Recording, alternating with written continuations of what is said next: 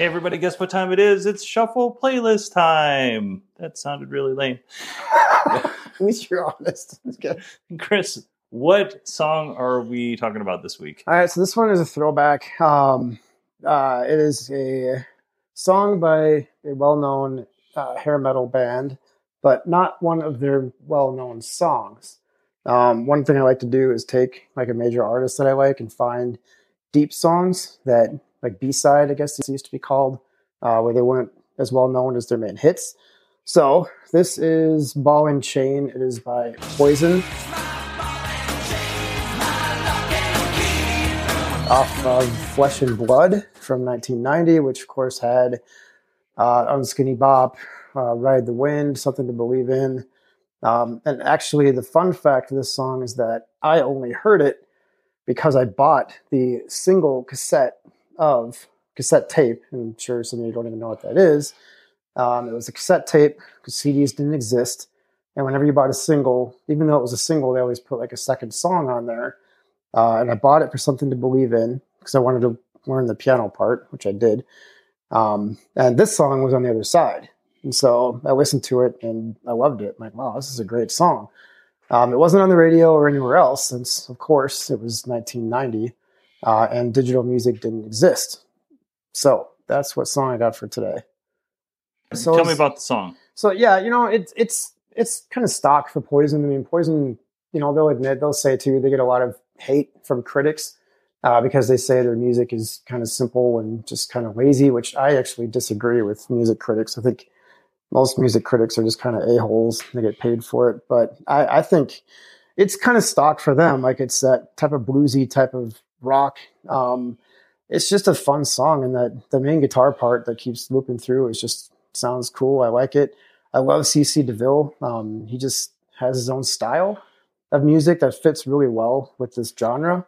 So I like it. It's got kind of a fun acoustic slide guitar kind of thing in the beginning, and then it just moves right into their regular style of rock.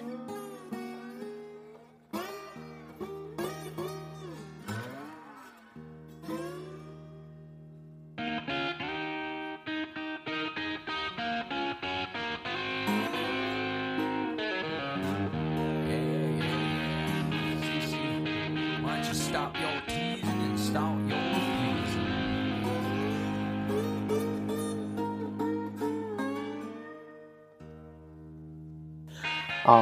And also, like I mentioned, it's not one of their major hits. Like every Rose Has Its Thorn, Look What the Cat Dragged In. It's just a deep track. But mainly, I really like CC DeVille's guitar throughout it. It has a great guitar solo too, which again is kind of his trademark style. And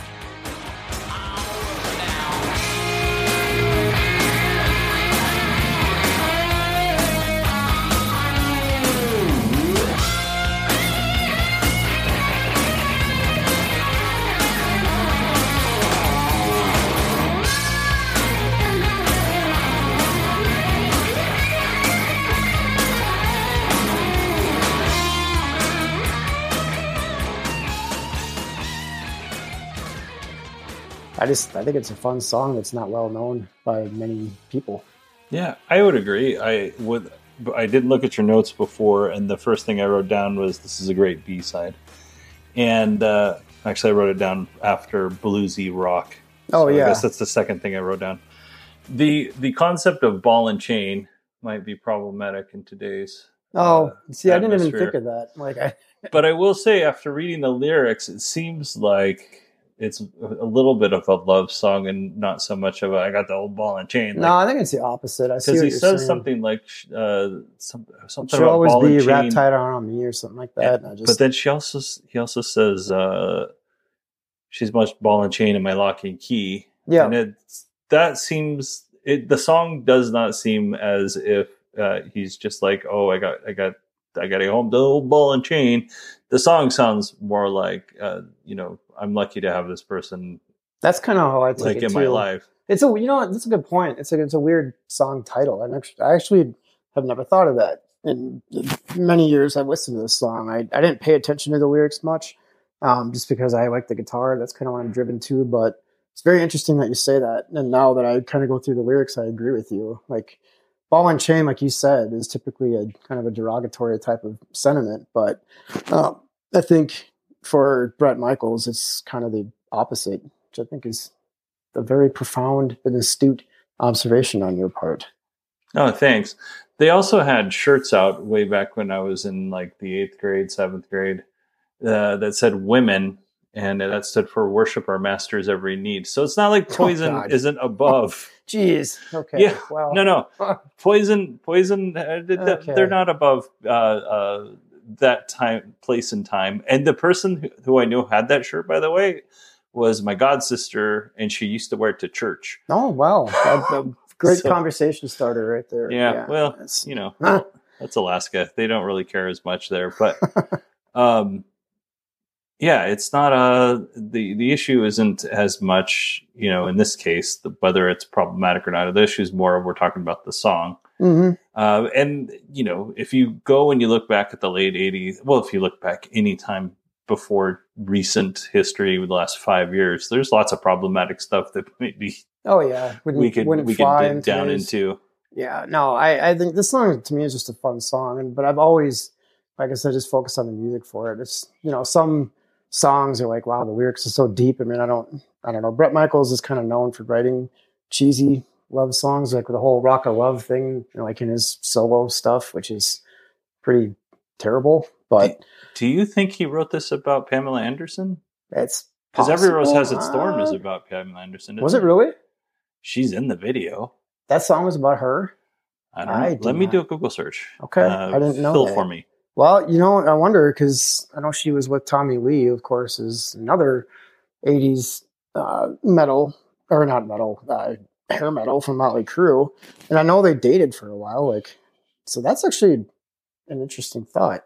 I wonder if it was for her. Like, that's, if he wrote that song for her, I mean, that's one of the most popular love songs. Every Rose Has Its Thorns. I mean, that's pretty big honor if that was written for her. I'm trying to look here, which is great podcasting. No, it's just interesting to see if that's true or not. I did not know if that was written for her or not. Maybe they didn't date that long, did they? Or they weren't like married or I don't even know. I'm looking right here. Huh.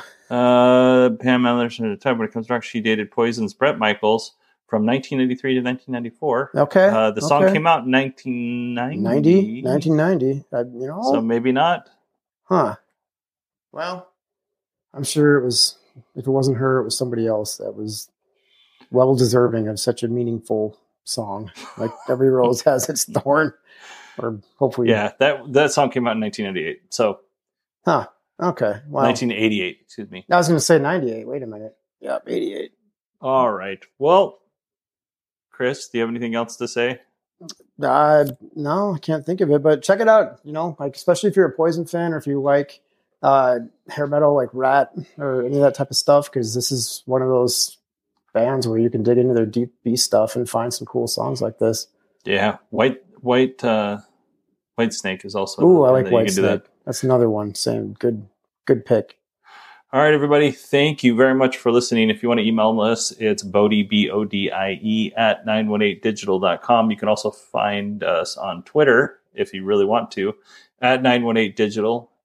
Because, I mean, I realize that we're recording all these episodes on the same day, but nobody's emailed us to this point. So that's okay.